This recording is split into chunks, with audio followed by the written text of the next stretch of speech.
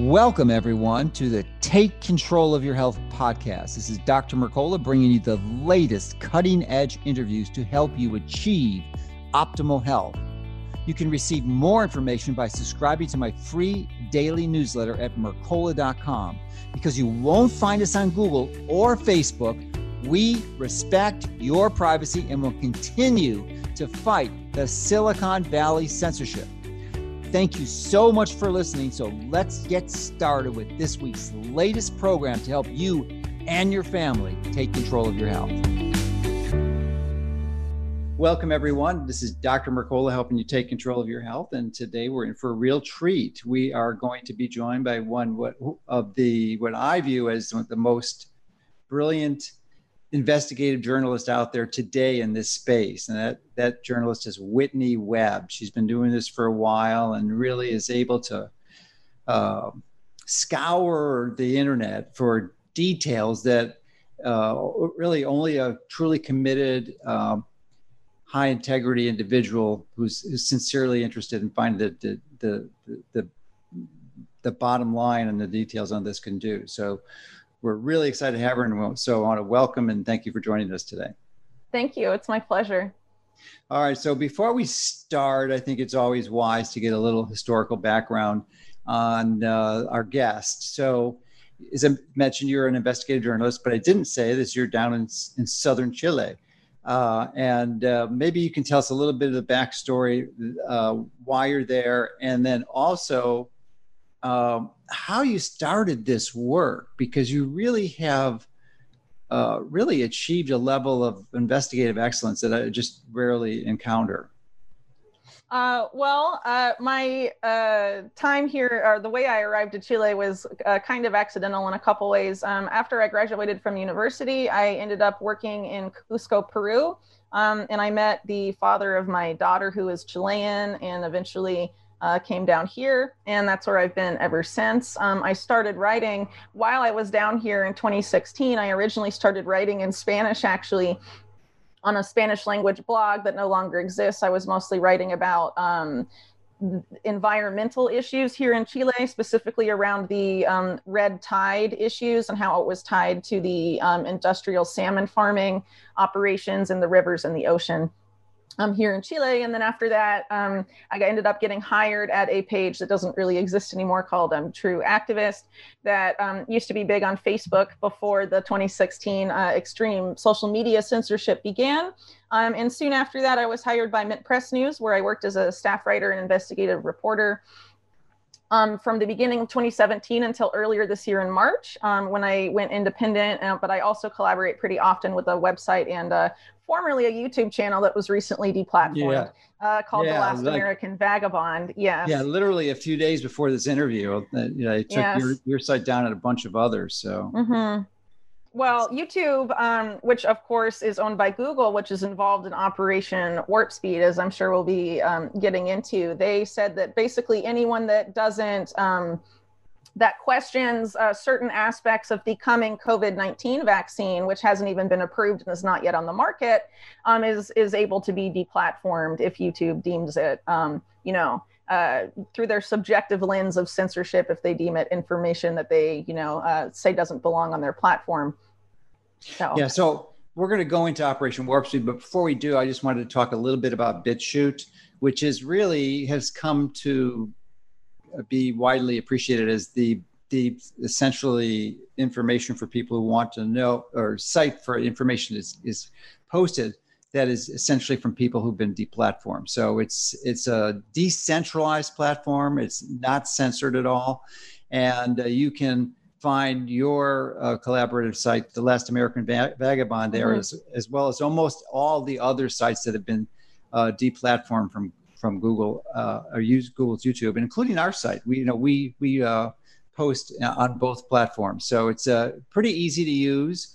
You can subscribe to a channel, and then if you may not know how that works, but once you subscribe, that's easy and obvious and intuitive. But if you go into there's three horizontal lines in the upper right, because I walking through this because it took me a while to figure out, but then you can go into the settings of your account and then you can find all your subscriptions so that you can totally have access, and as long as you're checking it regularly, be informed of when the new postings and the videos are. Because for me, watching video is one of the most convenient ways to become educated, because there's a lot I just enjoy it far more than audio. And I found your videos earlier this year, and for the first one, I was so impressed, which is why I'm so excited to have you on today.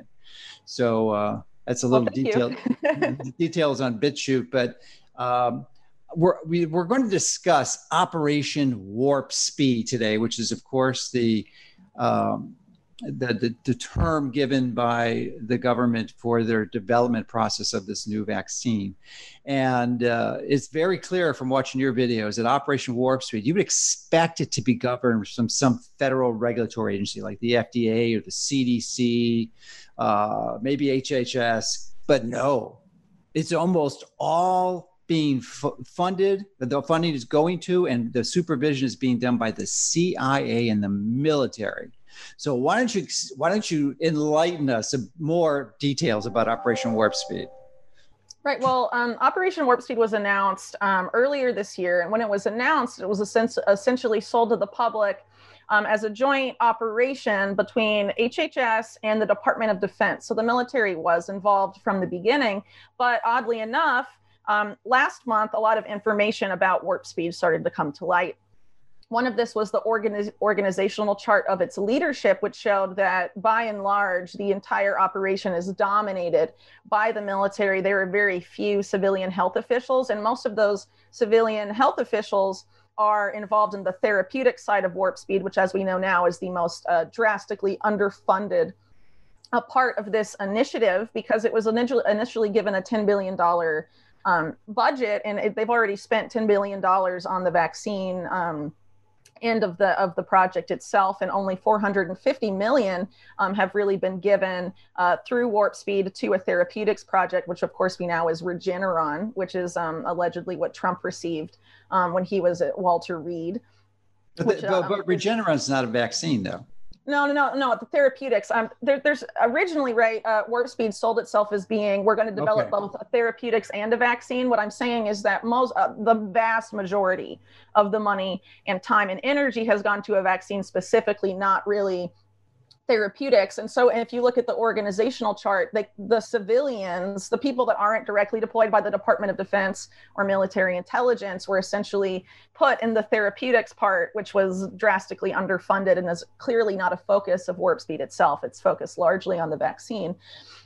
What's also interesting from this is that we know that Operation Warp Speed is currently, they have about 6 vaccine candidates, and we know now that they plan to use them all, and that they plan to allocate a specific vaccine to specific, what they identify in their official guidance as critical populations, which they announced just a few days ago. The determination of those critical populations and the vaccine allocation strategy, Palantir was contracted to do that on behalf of Warp Speed. Of course, Palantir is a company that was created by Peter Thiel. It was also funded into existence by In-Q-Tel, the CIA's venture capital arm. The CIA was its only client for the first 3 years of its existence as a company. It's currently a contractor to all 17 U.S. intelligence agencies, and also the U.S. military to a large degree, especially over the course of this year. They've received contract after contract from the military.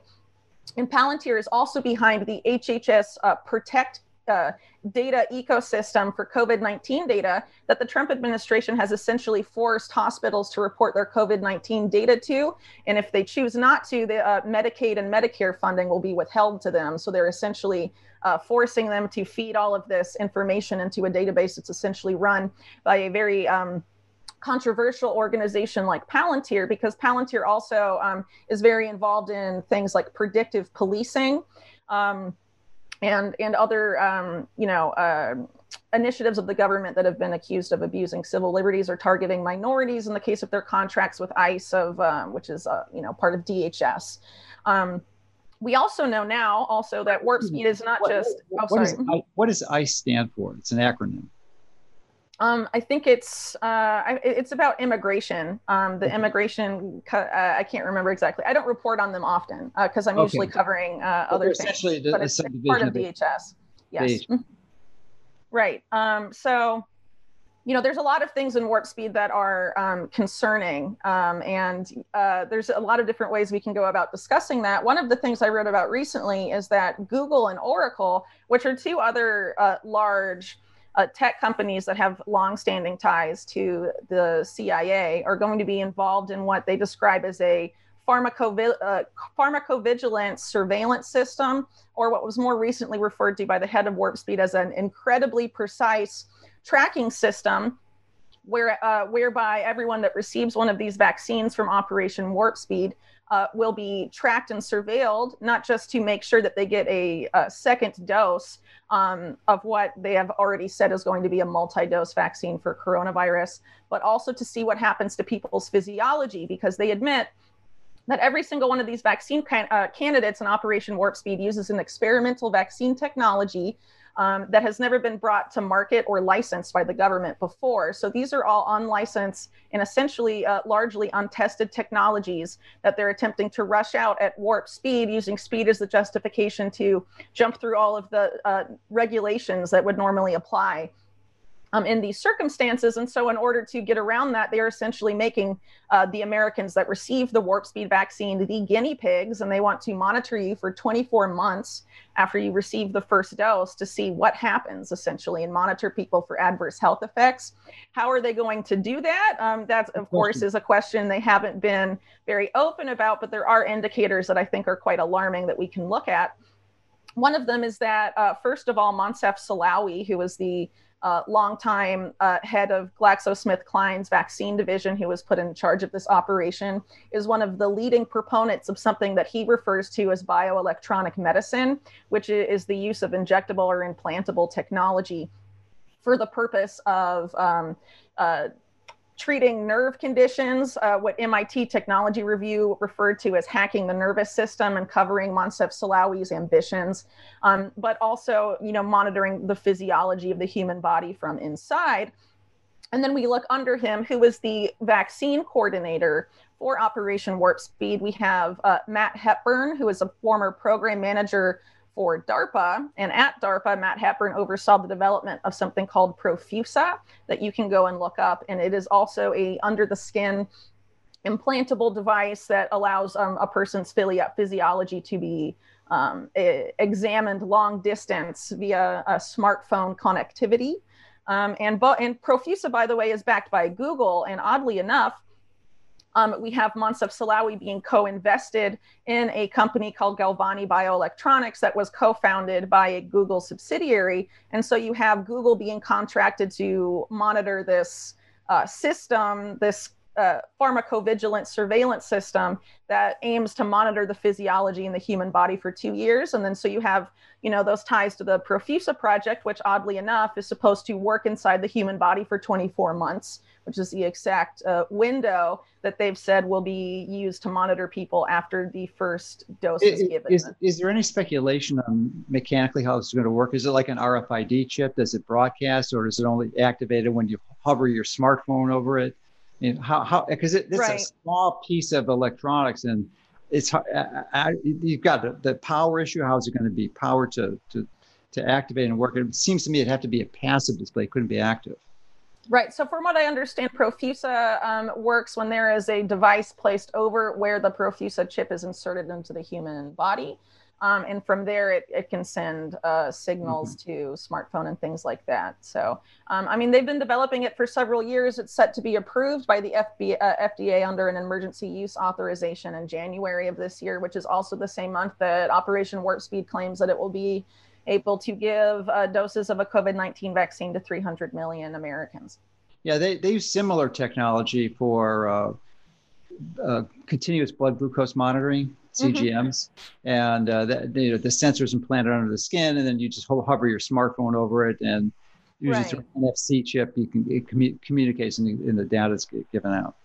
Right. So this is something similar that they seem to be promoting for the purpose, but it's not for the purpose you just mentioned. It's basically test more nefarious. Right. Well, it's to test these unlicensed and untested vaccine technologies in people after it's approved and taken to market. And this is actually a strategy that the FDA has been trying to push through really since the H1N1 crisis back in 2009, when they developed something called the Sentinel Initiative, which has a sub-program called PRISM, which is all about, I think PRISM, if I remember the acronym correctly, it's Post-Licensure Rapid Immunization Safety Monitoring Program. Basically, after something is licensed, monitor an immunization or a vaccine for safety after it's already taken to market and approved by the FDA, whether by an emergency use authorization or by other means. So this pivot to have safety testing for vaccines essentially done in mass after it's already approved by the government and allowed to be injected into everyday Americans. This is something that a certain clique, I could guess you could say, at the FDA has been promoting for, over a decade, essentially. And the key FDA official involved in Warp Speed, Janet Woodcock, is a major proponent of that system, of the Sentinel Initiative and the and the PRISM project. And it's worth pointing out that the Sentinel Initiative, like Operation Warp Speed, is a public-private partnership. It is also partnered with Silicon Valley firms and also intelligence contractors like Booz Allen Hamilton. For people that remember the Edward Snowden revelations, Edward Snowden was at the time of leaking those documents about NSA spying, worked for Booz Allen Hamilton. So it's also interesting that the project that the Snowden revelations exposed that was the NSA spying, was also called PRISM, and FDA's sub-program for monitoring vaccines, testing these technologies and monitoring people after they receive an essentially untested vaccine is also called PRISM. Seems kind of odd.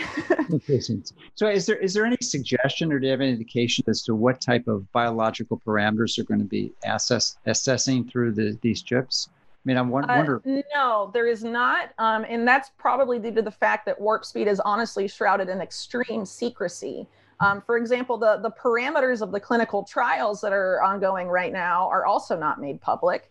And for example, the vaccine contracts they said they were not going to release publicly, but after some public pressure and some congressmen, wrote letters asking for those to be made public, they released them, but they're largely redacted in their entirety. So, I mean, the secrecy continues despite the fact that they allowed them to be accessible, but with, extremely heavily redacted. So it really doesn't make sense if you think about it for something that should be, ostensibly Operation Warp Speed should be, it's funded by American taxpayers to produce a medical countermeasure or a vaccine, right, for American taxpayers in peacetime. But it's being run by the military under extreme secrecy with a lot of involvement of intelligence contractors or intelligence agencies themselves.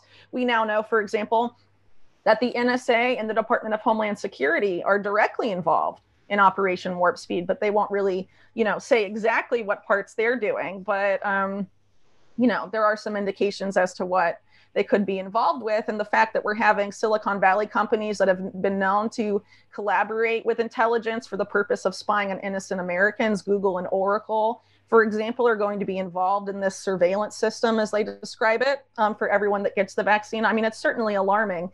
And it seems to point to the fulfillment of an agenda that was attempted to be pushed through or foisted on the American public after 9/11, that was called Total Information Awareness, that was managed originally by DARPA and was about using, medical data and non-medical data, essentially all data about your demographic data, your economic history, your financial information, your travel history, what types of magazines, this is before social media, right? But what type of magazines you were subscribed to, what type of TV you watched, in addition to, medical records and things like that, using all of that data together to prevent terror attacks before they could happen, and also to prevent bioterror attacks before they could happen, and to even prevent naturally occurring disease outbreaks. And a lot of those same initiatives that were proposed under that original program after 9/11 have essentially been resurrected under different ways, of course, with updated technology, under the guise of combating COVID-19. Interesting. So I'm wondering what your thoughts are. As we're recording this, it's a week before the election. We'll probably be posting this interview on the Sunday before the election.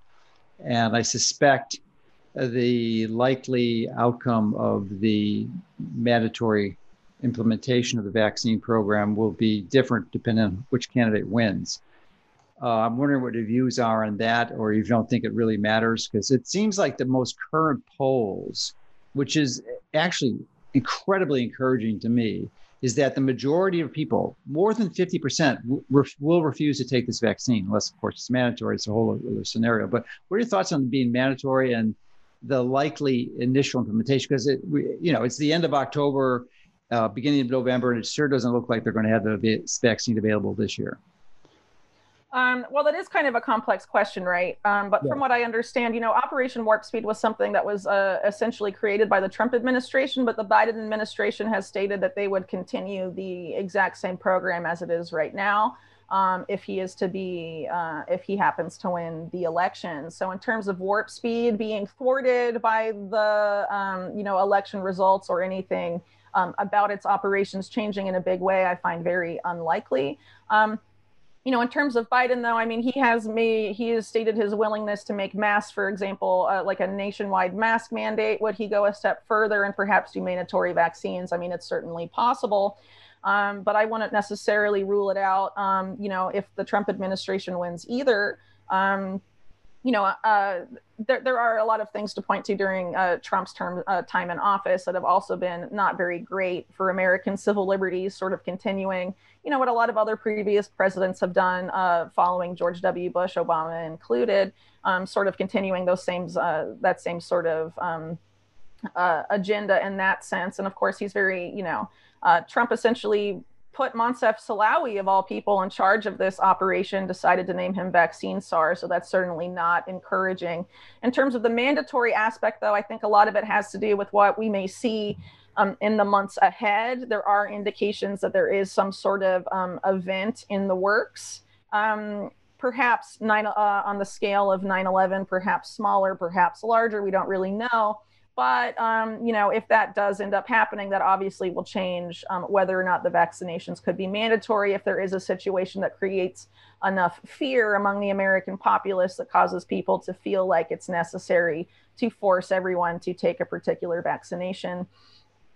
We do also have, the plan for Warp Speed is to have the vaccine available for 300 million Americans, but they've bought more doses of vaccine than there are Americans. It seems kind of odd that they would buy, at this point, like 800 million doses of vaccines and not plan to use any of them. We'll see what happens. I don't want to be too speculative, right? Because this is all. It should be a multi-dose vaccine regimen. So it's going to be at least 2, more likely, possibly 3. Right. Maybe that's why they purchase them.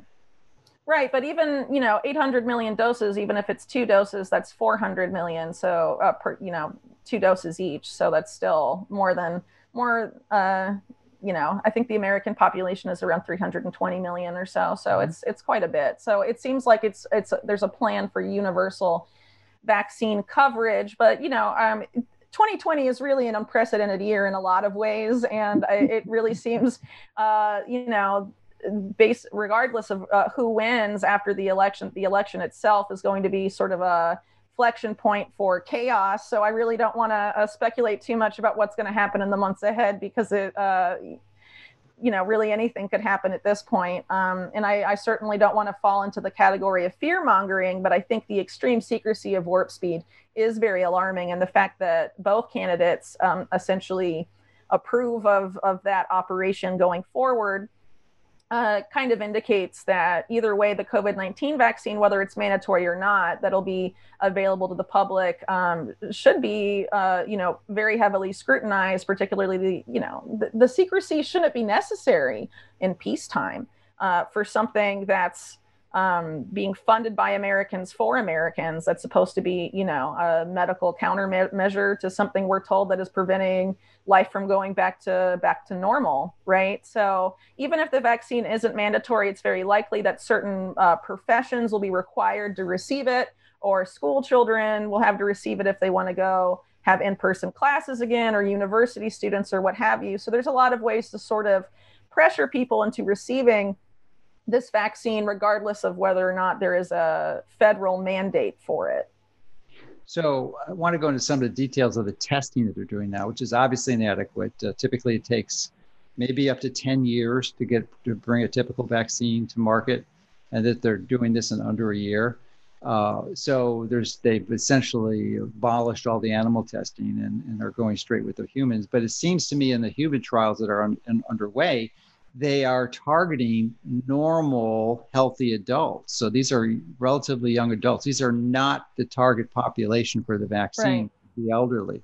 So even within that healthy population, they are still getting side effects, sometimes many of them very severe. And I think there's even been a few reported deaths at this point. Yes. Mm-hmm. So why don't you comment on that? Well, the most recent death, for example, happened with the AstraZeneca Oxford University vaccine in Brazil. And originally that that trial was being advertised as testing the AstraZeneca vaccine against a saline placebo.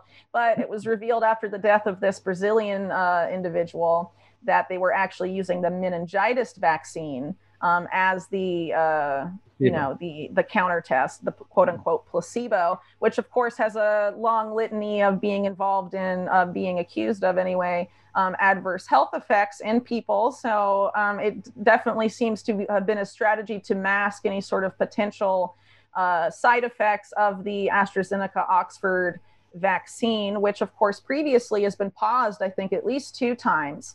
Because of extremely adverse side effects. And then what you mentioned are healthy individuals, including a woman who lost, I believe, feeling or movement in her hands and feet. These are really things that have the potential to be very drastic, because you have to consider, too, that the sample sizes are quite small, or have been initially, when a lot of these adverse side effects started to become known. So you extrapolate that to the size of the U.S. population. I mean, that's potentially thousands of people that suffering very adverse health effects from what we know about coronavirus in terms of how many people it kills in the health, in certain demographics. It's quite low compared to the potential for side effects from the vaccine. So something to consider there. Let's address the placebo issue, which you mentioned, and reminds me, it's just extraordinary how they're able to get away with this. Because a true placebo would be a saline injection, basically water with a little salt, physiological tissue. Essentially, there's no way you could distinguish between the two. And yet they're not using that. They're using vaccines which are documented, known side effects as the control. There's no way that this is a valid scientific trial. And yet, not only for this vaccine trial that they're doing, but this is a standard strategy that they used for ages to lower the risk of reported side effects. Right. Like I said earlier, it's about essentially masking. You have a vaccine that's already known to be problematic, the meningitis vaccine. And if that's your placebo with this new, vaccine technology that the AstraZeneca vaccine uses, you're essentially masking any potential, the potential for side effects that one produces. So it definitely seems designed to obfuscate what's going on here, as is the fact that, as I mentioned earlier, the extreme secrecy about Operation Warp Speed, the parameters of their clinical trials, they've declined to make those public. So we honestly don't even know things like their sample sizes and other, key parameters that would normally be important. They want to keep that away from public scrutiny for whatever reason. Same with the vaccine contracts themselves, which is also odd, because you had those vaccine contracts being funneled through a third party instead of being made between the government and the vaccine companies themselves, which is normally how it works. And so one of the reasons for that was allegedly to keep them from being accessible through Freedom of Information Act requests. But it also allows those vaccines being produced under those contracts to be exempt from a lot of federal regulations, including federal safety regulations. And we also know, because of the changes HHS made per the PrEP Act, that any person that produces a COVID-19 vaccine or administers a COVID-19 vaccine associated with Operation Warp Speed will not be liable for any sort of damages it may cause. And, it's definitely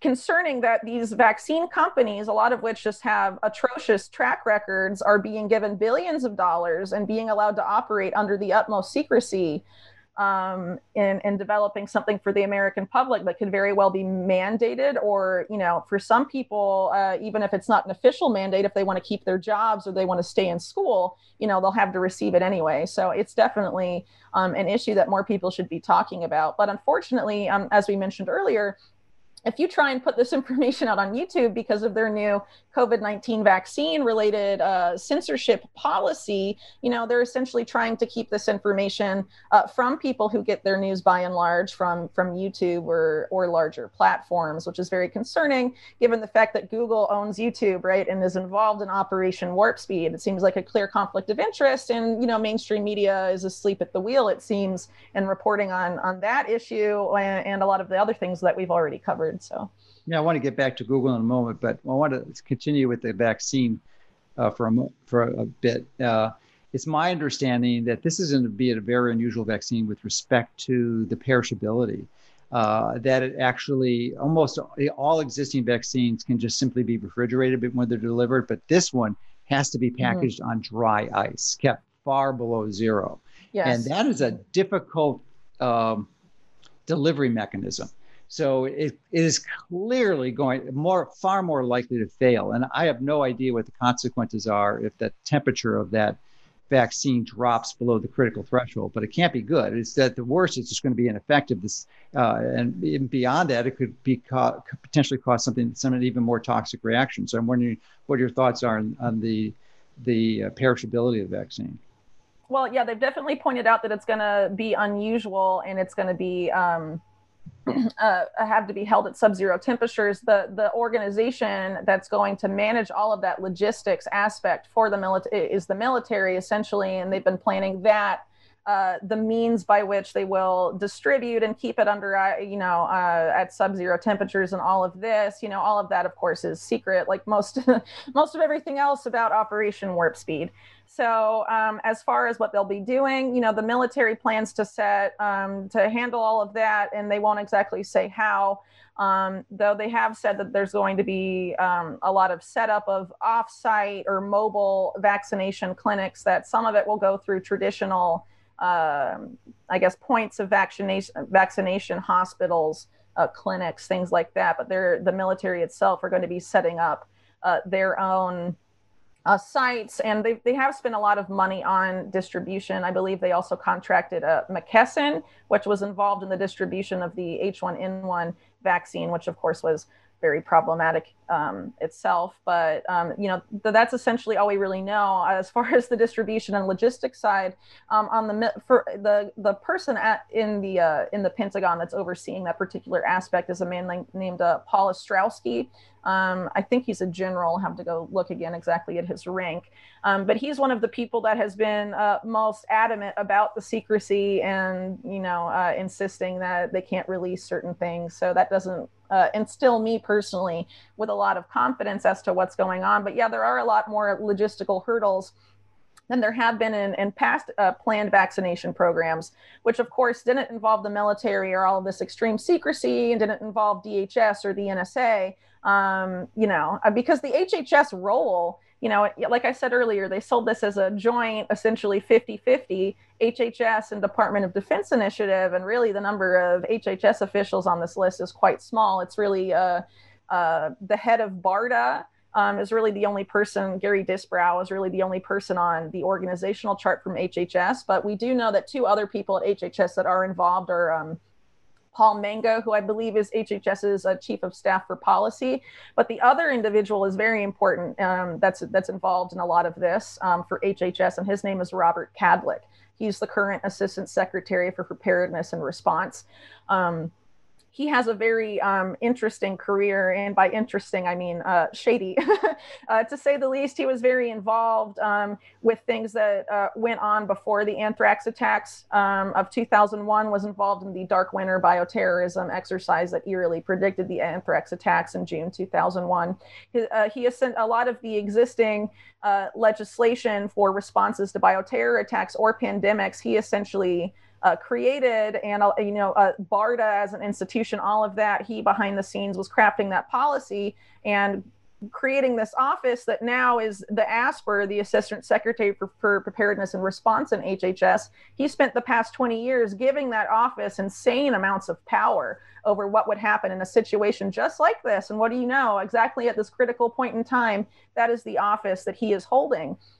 And he has a past of lobbying for a company called Emergent Biosolutions, formerly known as Bioport, that was involved in the anthrax vaccine scandal, which largely involved the military back in the late 90s and the early 2000s, which was being used on American soldiers for an off-label use. And a U.S. court found it to have been used in an experimental way on soldiers in a mandated vaccination program without their consent. And this is really important because Emergent Biosolutions is going to be manufacturing the majority of warp speed vaccines.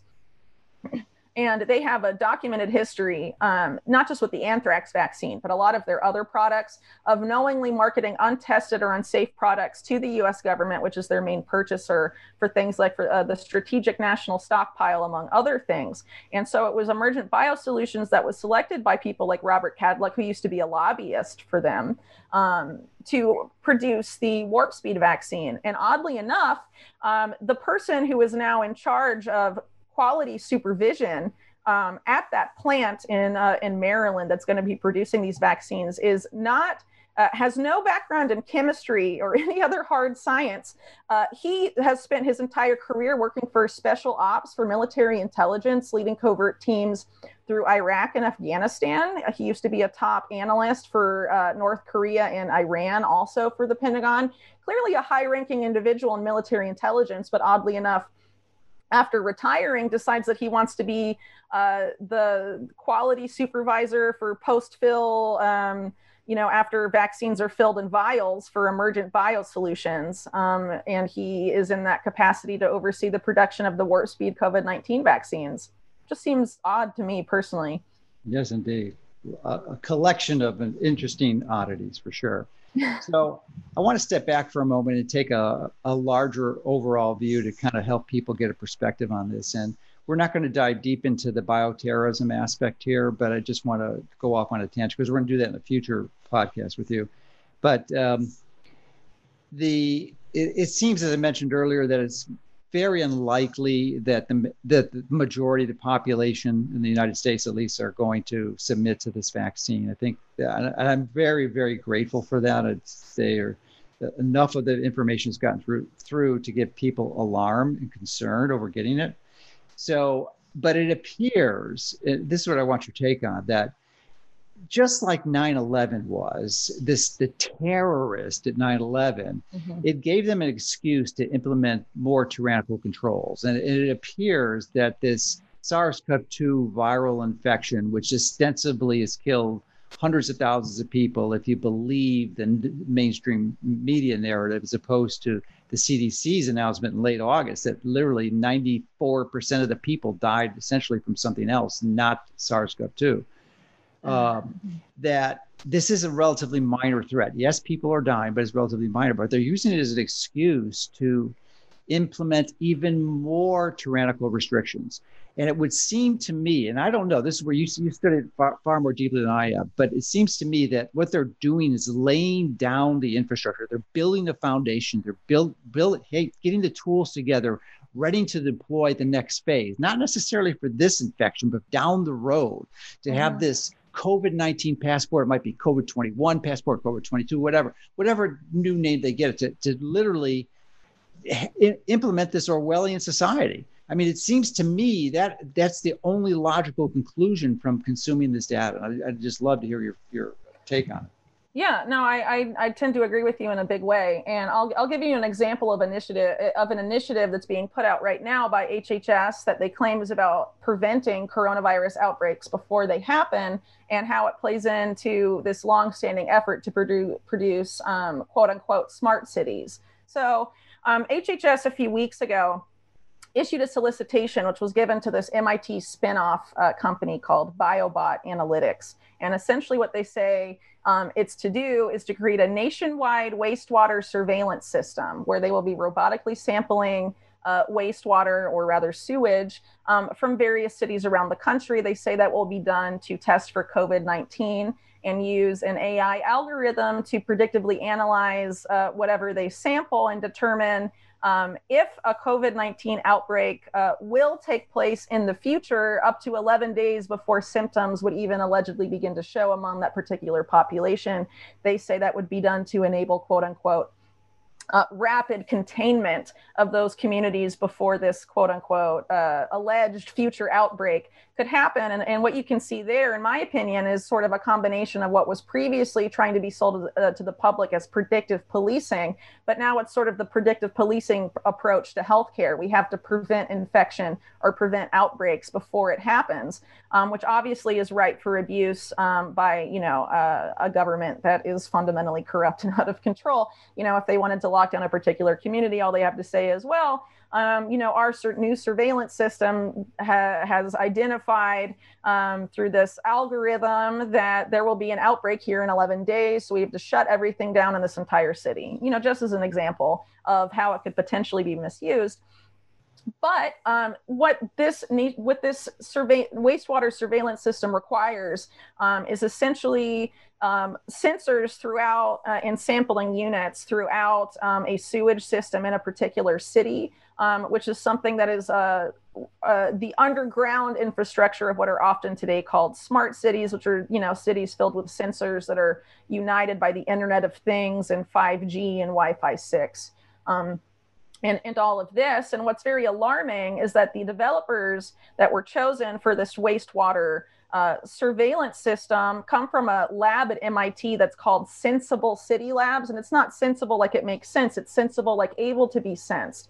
So filling cities with sensors, it's essentially MIT's Smart Cities Lab that was chosen by HHS to develop this under the guise of COVID-19. And what is also alarming, in my opinion, is that this company has partnered with HHS before, not to predict coronavirus or to sample for coronavirus or what have you in wastewater, but to detect patterns of illicit drug use in certain populations, which has a clear dovetail with the war on drugs in the United States, whether it has to do with opioids or marijuana use or any other sort of, illegal substance, allows, essentially surveillance on what people are ingesting in a particular community. And they don't even plan per this company that was chosen. They also talk about analyzing people's diets, what they're ingesting. If people are eating foods that the government has decided are associated with illnesses, whatever those illnesses are, they can see if too many people are eating the wrong foods and then accordingly ban those foods through a municipal or statewide edict and things like that. It's really a recipe for the micromanaging of regular human habits where the government was not previously involved.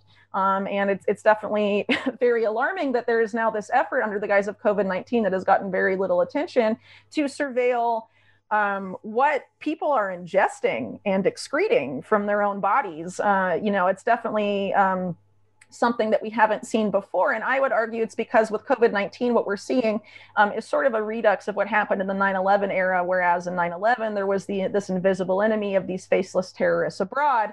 Now under coronavirus, the invisible enemy is a microbe that can exist anywhere, including within your own body.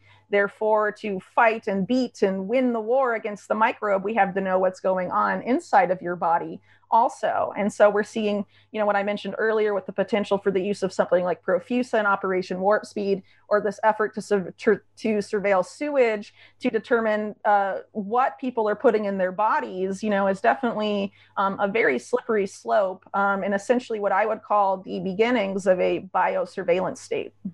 Yes, indeed. It's sort of one of the ultimate strategies and approaches that technocracy is doing, essentially seeking to govern and rule the culture through technicians and scientists rather than democratically elected politicians.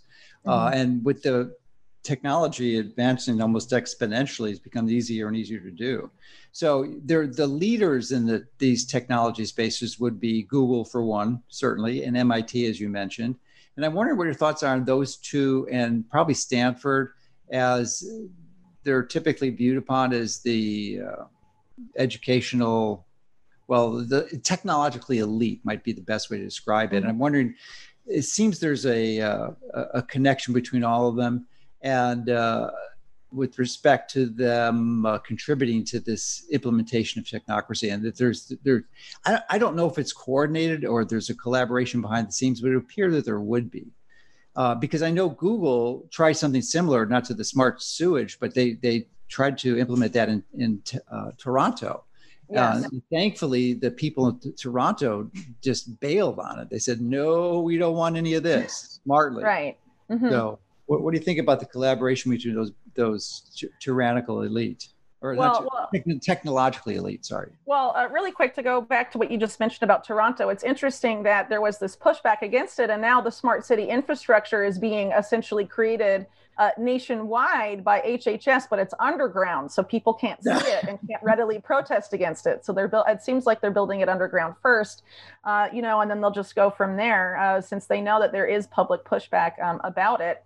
As far as Stanford University, that's where a lot of big Silicon Valley behemoths as they are today, and of course the largest ones were all backed by the CIA at the beginning. This includes Palantir, which came out of Stanford University, that we already talked about, their ties to the CIA. This includes Google, which also got In-Q-Tel CIA funding from the very beginning. You're pretty confident of the connection between Google and the CIA, because I know I've read a lot on it, but it seems somewhat skeptical. But from your research, you're pretty solid. Yeah, there's a pretty good investigation about Google's ties to the CIA by Nafez Ahmed, who previously wrote for The Guardian newspaper in the UK. His publication, Insurge Intelligence, an investigation into that.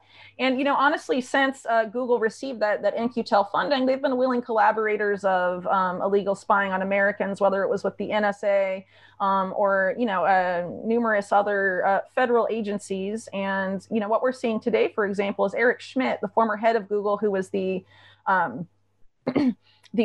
brains behind that failed effort in Toronto. He is currently sitting as the chair of the National Security Commission on Artificial Intelligence. And the co-chair of that is a man named Bob Work, who was Undersecretary of Defense and was the person who came up with the idea for Project Maven, where Google was going to create an artificial intelligence system for drones, where drones essentially autonomously choose who lives and who dies. It was very controversial at the time and was allegedly axed, but it actually wasn't. It was given a different name, and now you have the guy that was behind that, along with Eric Schmidt, overseeing the national security state, the plans for their modernization efforts involving artificial intelligence. So that National Security Commission on Artificial Intelligence is essentially a merging of the top Pentagon officials, Silicon Valley, and the intelligence community, which in a lot of ways is really driving not just warp speed, for example, but a lot of other modernization agendas that we're seeing unfold at this point in time. So that's one example of Google's persisting ties to the national security state, which of course you have to keep in mind too. The CIA is just one intelligence agency. You can argue it's the most powerful, but there are 17 intelligence agencies in the US that all work together. Of course, a lot more were created after 9/11, and now they're all overseen nominally by the Office of the Director of National Intelligence. But, is the CIA still more in charge? I mean, that's a discussion for another day, but Google is definitely a willing collaborator of that. And a lot of these major Silicon Valley companies that consumers will be familiar with their names double as contractors to either the Department of Defense or to the intelligence community. This includes Amazon, this includes Microsoft, it includes Google. They've essentially fused with the government in a lot of ways. And so the censorship of platforms like YouTube and Google is all, has millions of dollars of contracts with the government. You can definitely make the argument that it's state censorship to a degree. So honestly, we're at a point where the line between Silicon Valley and the national security state has become so blurred, you really can't distinguish where one began and where the other ends. And, I think it's quite telling that a lot of these very same companies from the very beginning of their existence had some sort of funding from U.S. intelligence to sort of start it off.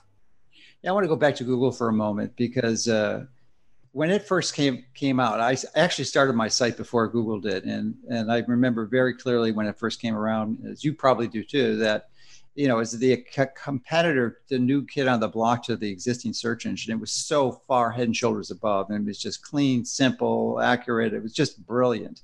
And almost everyone instantly fell in love with Google. And, it was a real big deal to get a Gmail address at that point. It was by invite only. Mm-hmm. And it was like a real badge of honor to have that. I remember when I got my first Gmail address.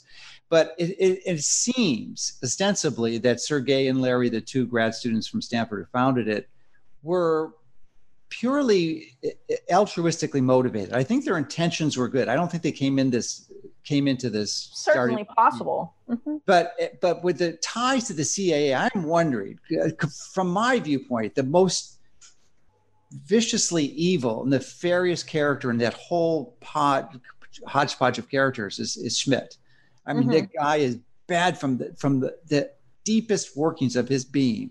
So, and they elected to choose him to be the head, run the whole thing. I think that's when they started going downhill after it came on board. I'm just wondering if that seems to make sense to you.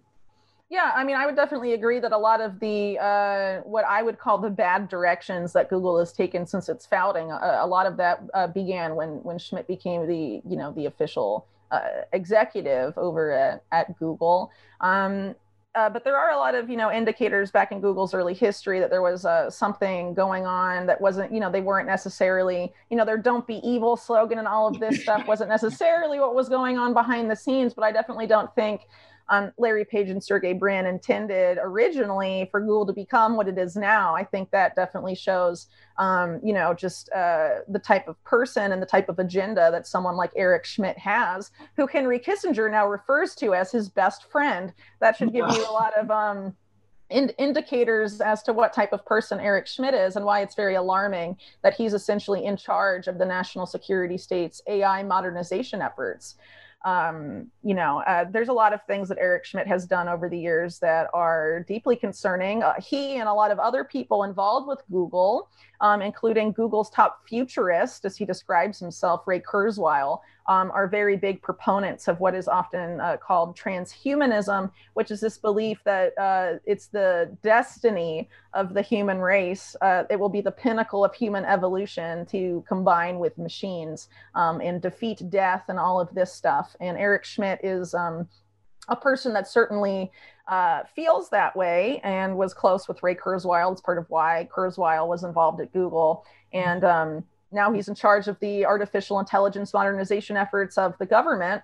Very, very disconcerting, especially when you look at a lot of the military's own modernization plans that they're set to begin next year, with having an unprecedented role for artificial intelligence and targeting and flagging people that soldiers will then shoot with these augmented reality helmets that they have, the Pentagon has bought that are planned to be used for next year. I mean, it's just, a lot of the Orwellian surveillance structure that we're seeing rolled out, whether through Warp Speed or by HHS, under the guise of COVID-19 response, it definitely seems to dovetail significantly with plans that have been developed by people like Eric Schmidt for the modernization of the U.S. government itself, particularly the national security state. And I really don't think that there's much of a coincidence that those two things are happening in tandem.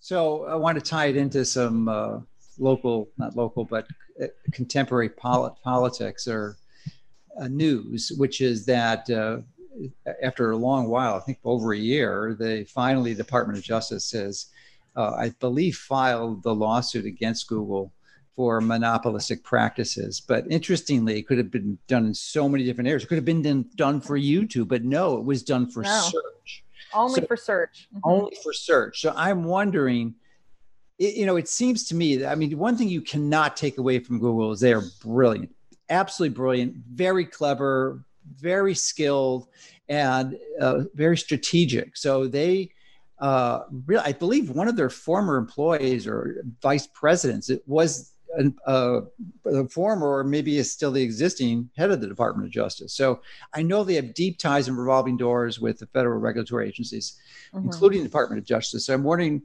what your take on is. It seems to me it's like the government trying to fight itself because they're almost tied at the hips.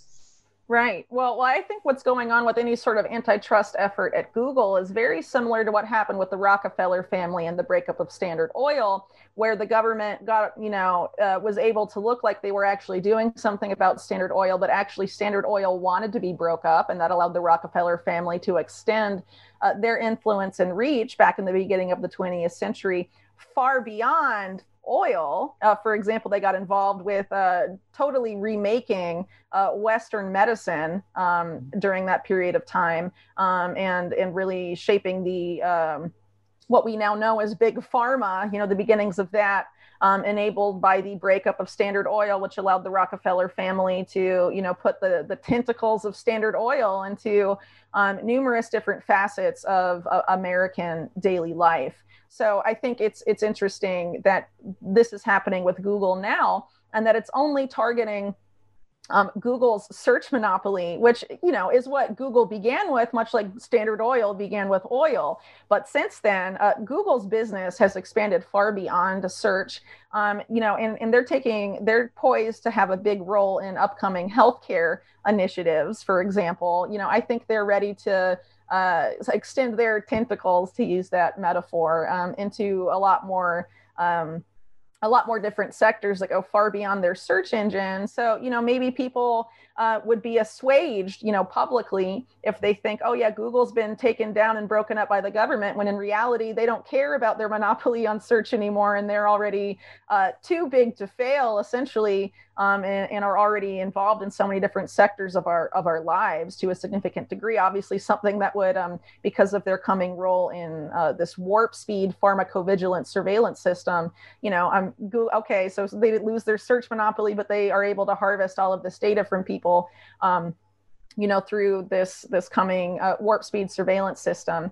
It's also worth pointing out that in early September, Google and the Pentagon partnered with developing predictive diagnoses for cancer using artificial intelligence, which they also announced that they intend to extend that to essentially every disease well beyond cancer, including COVID-19 and really anything they can think of, all based on, the Pentagon's troves of medical data that have been harvested from, soldiers over the years, and the Veterans Affairs healthcare system and the military healthcare system and all of that.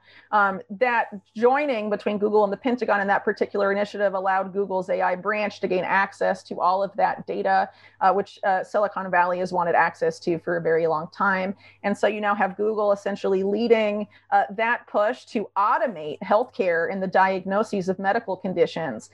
So when you look at those examples and other things they're involved in other this drive to also automate the military and all of this stuff that Google's intimately involved there, and healthcare and all these other parts of our lives, their search engine business. Okay, so they're, forced to not be a monopoly of search engines anymore. That would probably give room for something like Microsoft Bing to come in and take the other half. And I mean, honestly, at the end of the day, what kind of big difference would that make to have Bill Gates' company have the other half of the search engine monopoly? So I honestly think at the end of the day, a lot of this antitrust posturing towards Google, I don't really know if it will go anywhere. It's worth pointing out that the current head of the Department of Justice is William Barr, who began his legal career at the CIA, stonewalling the Church Committee to prevent the CIA from being thoroughly and investigated in a lot of its wrongdoings from the 60s and before coming to light.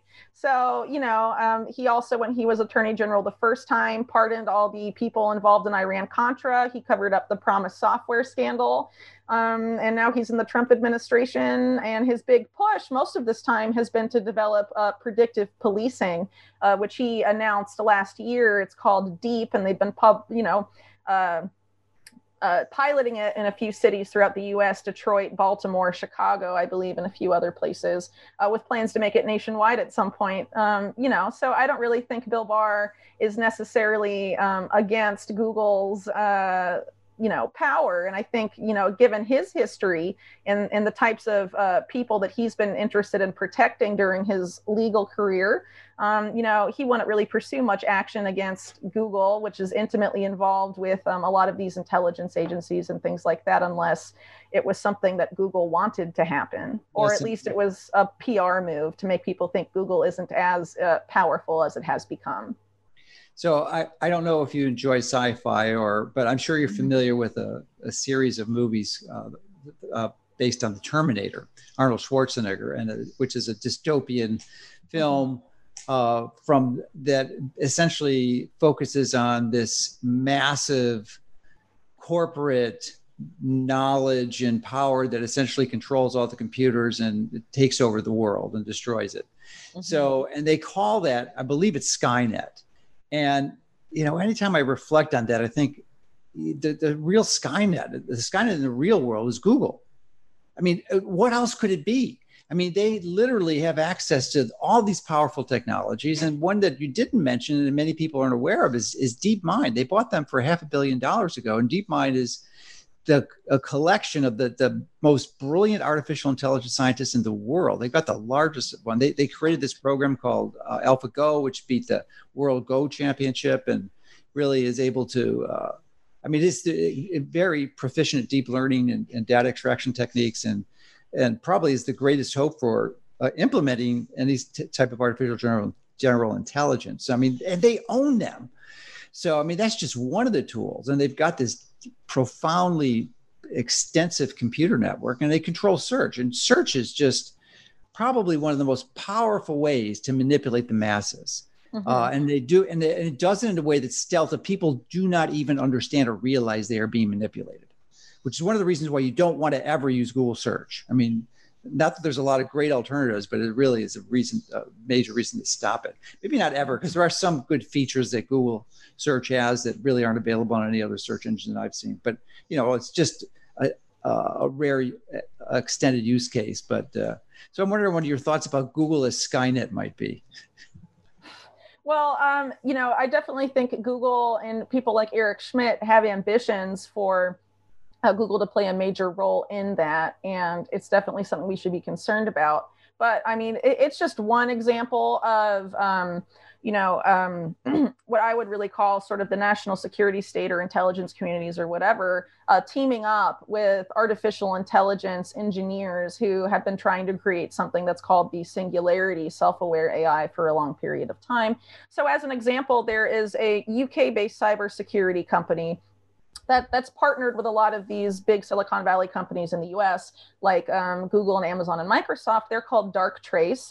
They're essentially run by the former director of MI5, which is British intelligence, and the guy that used to be the chief information officer for the CIA in the early 2000s, Alan Wade.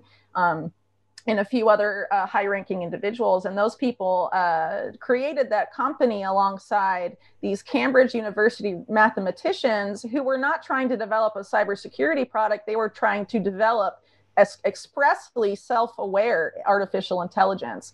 And, that was what caught the attention of this MI5 director and this former top executive at the CIA. And their product, they describe straight up as unsupervised machine learning, meaning no humans are involved in what that artificial intelligence algorithm is doing. There are definitely a lot of designs by the national security state to create some sort of Skynet functionality because they know that they can't find enough people that would normally be necessary to maintain the type of Orwellian surveillance panopticon that they're attempting to construct. So obviously large swaths of that would have to be automated for such a system to be successful. And so there's this big push to create a all-powerful artificial intelligence algorithm in order to enable a lot of the functionality that they want to impose in smart cities and a lot of these other initiatives that they've been putting forth. But in order to do that, they need access to data. They need, that's why we've heard over the past couple of years that data is the new oil, or data is going to become the new oil. It feeds back into this this race to develop the greatest AI algorithm.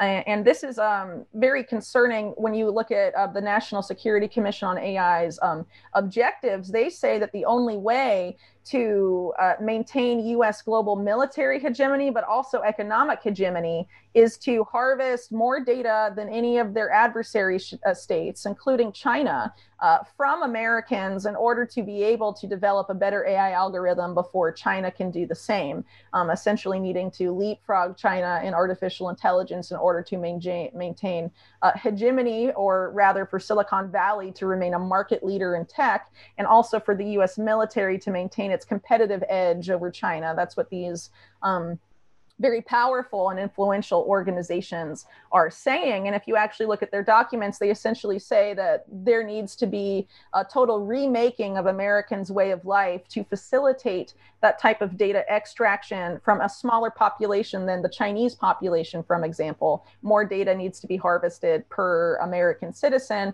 in order to facilitate that leapfrogging of China and artificial intelligence. So, there is a lot to be concerned about, but I think a lot of people have declined to look at these commissions and institutions and how they're thinking and what their thought process is, just because of all the crazy stuff going on in the world right now and all of the distractions that consume a lot of media time and energy, like the 2020 U.S. presidential election, among other things, or what's going on in other aspects of the COVID-19 crisis. A lot of people are not paying attention to these moves that are being made behind the scenes by the people that are really directing the direction of where a lot of these quote unquote responses to COVID-19 are going. And where they're going is nowhere good. I mean, it's essentially pointing to tyranny, into a technocratic system that's not even governed by a human at the end of the day. It's governed by an algorithm created by man. So, obviously it's a can of worms they're attempting to open. And, the people that are behind this, whether, the military and intelligence agencies, when they work in complete secrecy like they are in Warp Speed, they're historically up to no good. I would encourage Americans to remember that. These are the same people that lied us into war with Iraq, among numerous other crimes over the course of the past several decades. So we really need to question, should we just take their word for it and believe that they have our best interests at heart when historically they ruthlessly pursue their own ambitions at the expense of American interest? It's definitely worth considering all of these things. Yes, indeed. So it was a really great response. Thanks for that.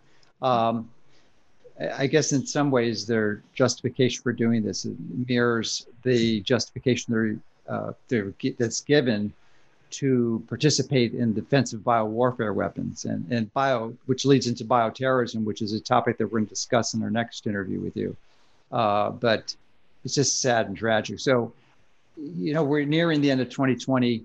COVID-19, I'm not convinced that it's going to have this second wave massive, although the media is certainly portraying it as such with this number of cases that are up and conflating the word cases with someone who is sick and symptomatic, which it absolutely is not. It's just a positive lab test, and those lab tests are beyond questionable.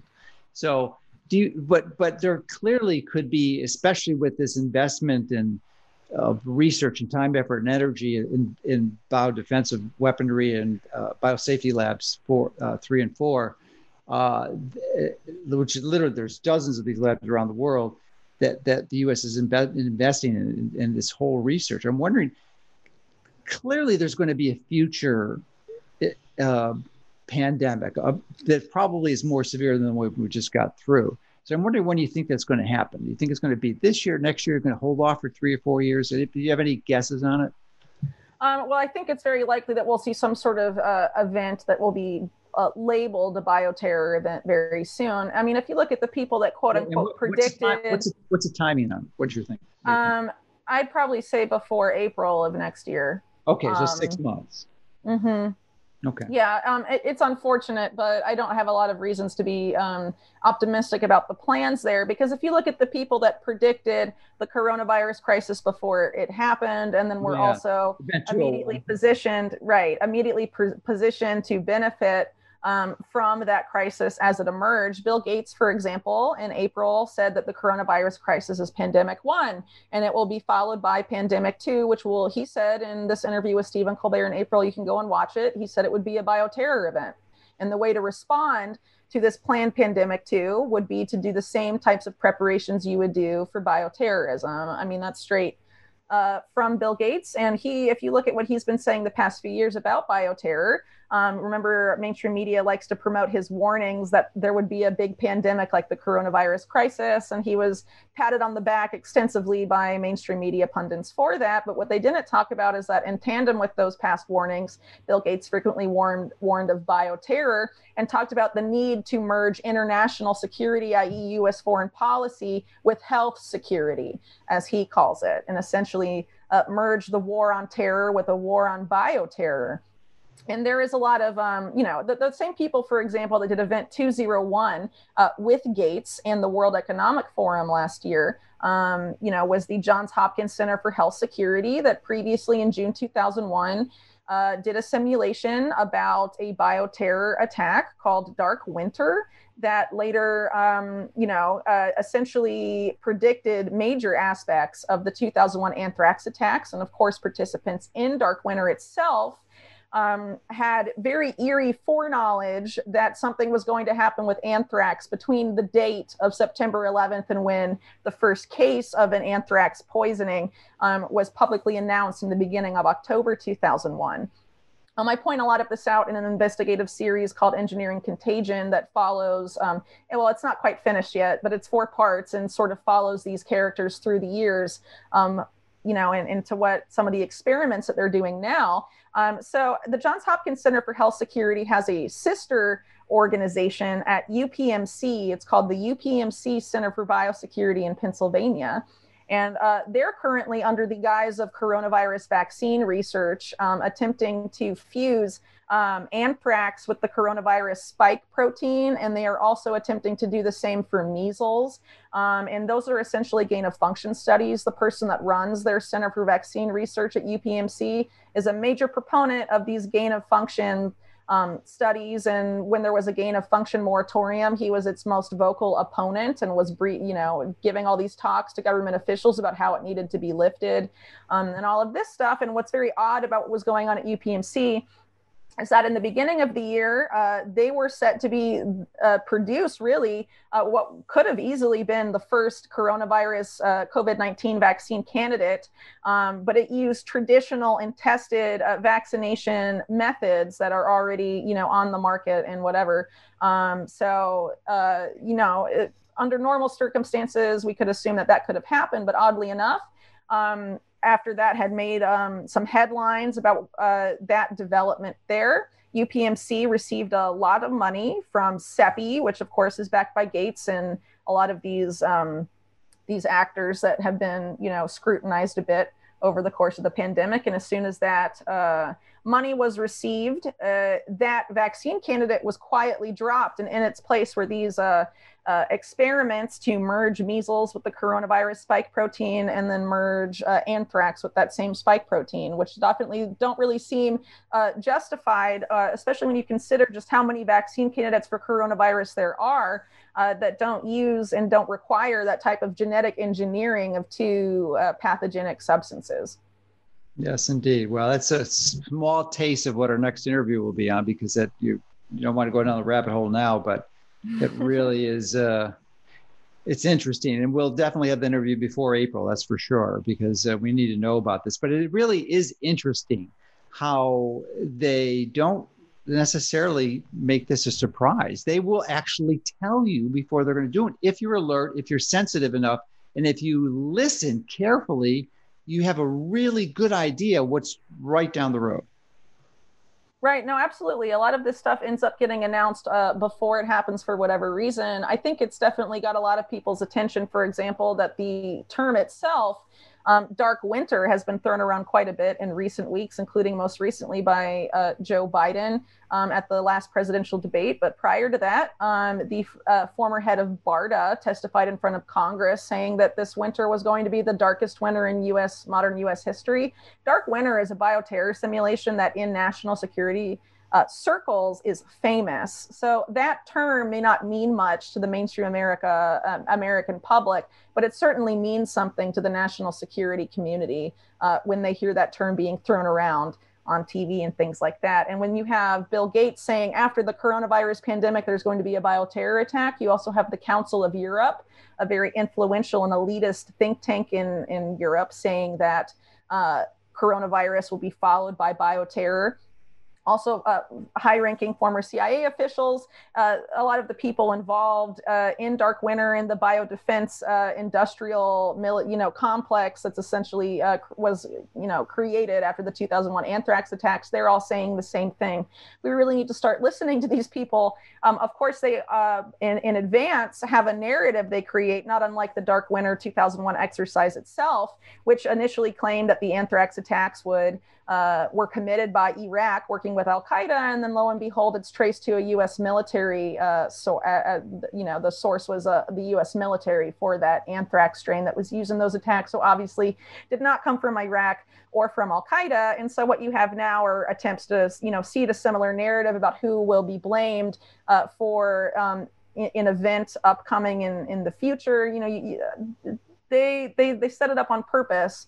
I would argue, so that when the event takes place, people are more receptive to those predetermined narratives about this particular crisis, and don't immediately start questioning, what could have happened, or they wait for an investigation to take place. They essentially want these events to take place. They want to ramp up the fear, and then they want to conveniently tack blame to something very quickly before an actual thorough investigation could take place. I mean, that's what we saw in the aftermath of September 11th, and also in the aftermath of the 2001 anthrax attacks, and any sort of bioterror event in the near future. I mean, it would be the same. They would, before any investigation, they'll tell you exactly who to blame and exactly who it was. And we should be pretty skeptical of that, considering all of the gain of function research. A lot of these doomsday alarmists about bioterror admit that the gain of function research is going on in the US, it's going on in Canada, it's going on in the West. It's not, it's not Iran, it's not North Korea, right? Most of that research is going on here, and it's justified under the guise often of vaccine research. Yeah, and even if it's going on in China, it's likely funded by the US. Right. So there's a whole issue. So I think if you've been watching till now, you have a really good idea why I'm so excited to have the opportunity to connect with Whitney and have her share her incredible results of what she's been studying, so that we can become educated, so that we don't have to capitulate to this fear they're seeking to imbue in us, which allows them to dictate and control us and lose our personal freedoms and submit to their tyranny. So the way you can avoid fear is to have knowledge and understanding and be aware before it even happens. So we're going to have another interview very shortly, because you've got a lot of wisdom to share and to help build up our knowledge base so that we don't have to be fearful. But in the meantime, if people want to learn more of what you've compiled, how do they do that? All right. So unfortunately, one of my main collaborators was taken off of YouTube relatively recently. So but you're on BitChute. Yes, but he's on BitChute. But I have my own channel. On a platform that's called Rokfin, ROKFIN. That is also .com. Yes, .com, and it's also a mix. You can it's a sort of media agnostic. So there's podcasts, there's videos, there's articles, all different things can go on there. So I have a podcast that's on there. Is that a platform, or is that your actual site? It's a platform. So I'm available. How do they find you on Rokfin.com? Okay, so the name of my channel on Rokfin is called Unlimited Hangout, which is also the name of my personal website, unlimitedhangout.com. So most of my work can be found there, but most of my warp speed reporting can be found at thelast-american-vagabond.com, because myself and a couple of other people that collaborate with that site have been doing a series called Expose Warp Speed. That's all related to a lot of these issues that have been coming to light in recent weeks, really in the past month, about the true nature of what's going on behind the scenes at Warp Speed. So between all of those, you can find me. I'm also on Twitter for now, but who knows what will happen after the election. By the time this airs next week, probably won't be on Twitter. Yeah, I probably won't. But in the event that I am, you can follow me there, _ Whitney Webb. Geez, it's just crazy what they're doing with Twitter. They haven't banned us yet, but essentially it's almost the same.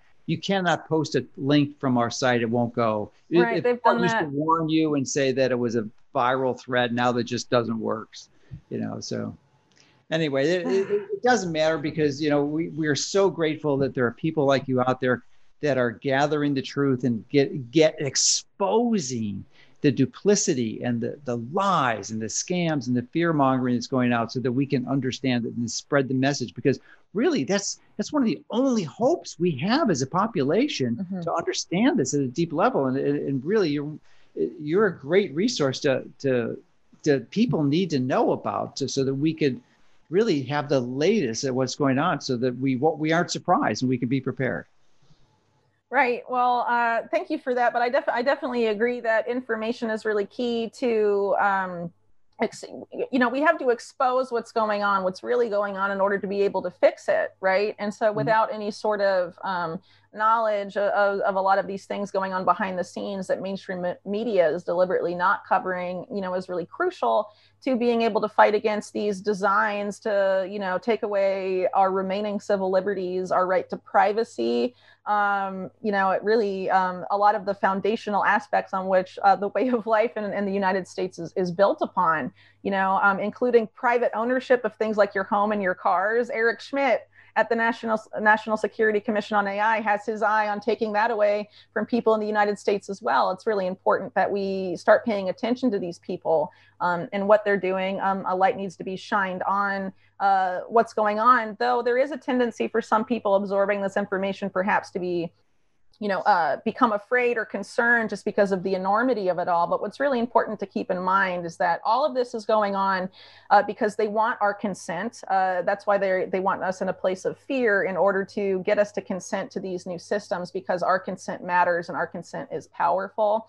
And at the end of the day, these people doing this behind the scenes are much more scared of you than you should be scared of them, right? And if it wasn't for that, they wouldn't have created this whole situation to try and push through this new system they want to implement, right? So it's very contingent on you can really have an impact even if you're just one person putting your foot down and saying, no, I don't consent to this, and I don't believe what you're selling me, and I'm not going to be afraid of you. I mean, that's a really powerful thing that everyone can do. Yeah, and they understand that at a very deep level, which is why they've committed and invested so much time, effort, and energy to control the media. So because and even doing that, they aren't succeeding, but they're making headway. But they're afraid themselves. There's no question, because they have to sell this to them, and it's going to be very difficult to sell them if there's people like you who are exposing the underbelly of what's going on. So thanks for everything you're doing, man. It's just great. Well, thank you for the opportunity to appear on your show. I really appreciate it. Okay. We'll see you back soon.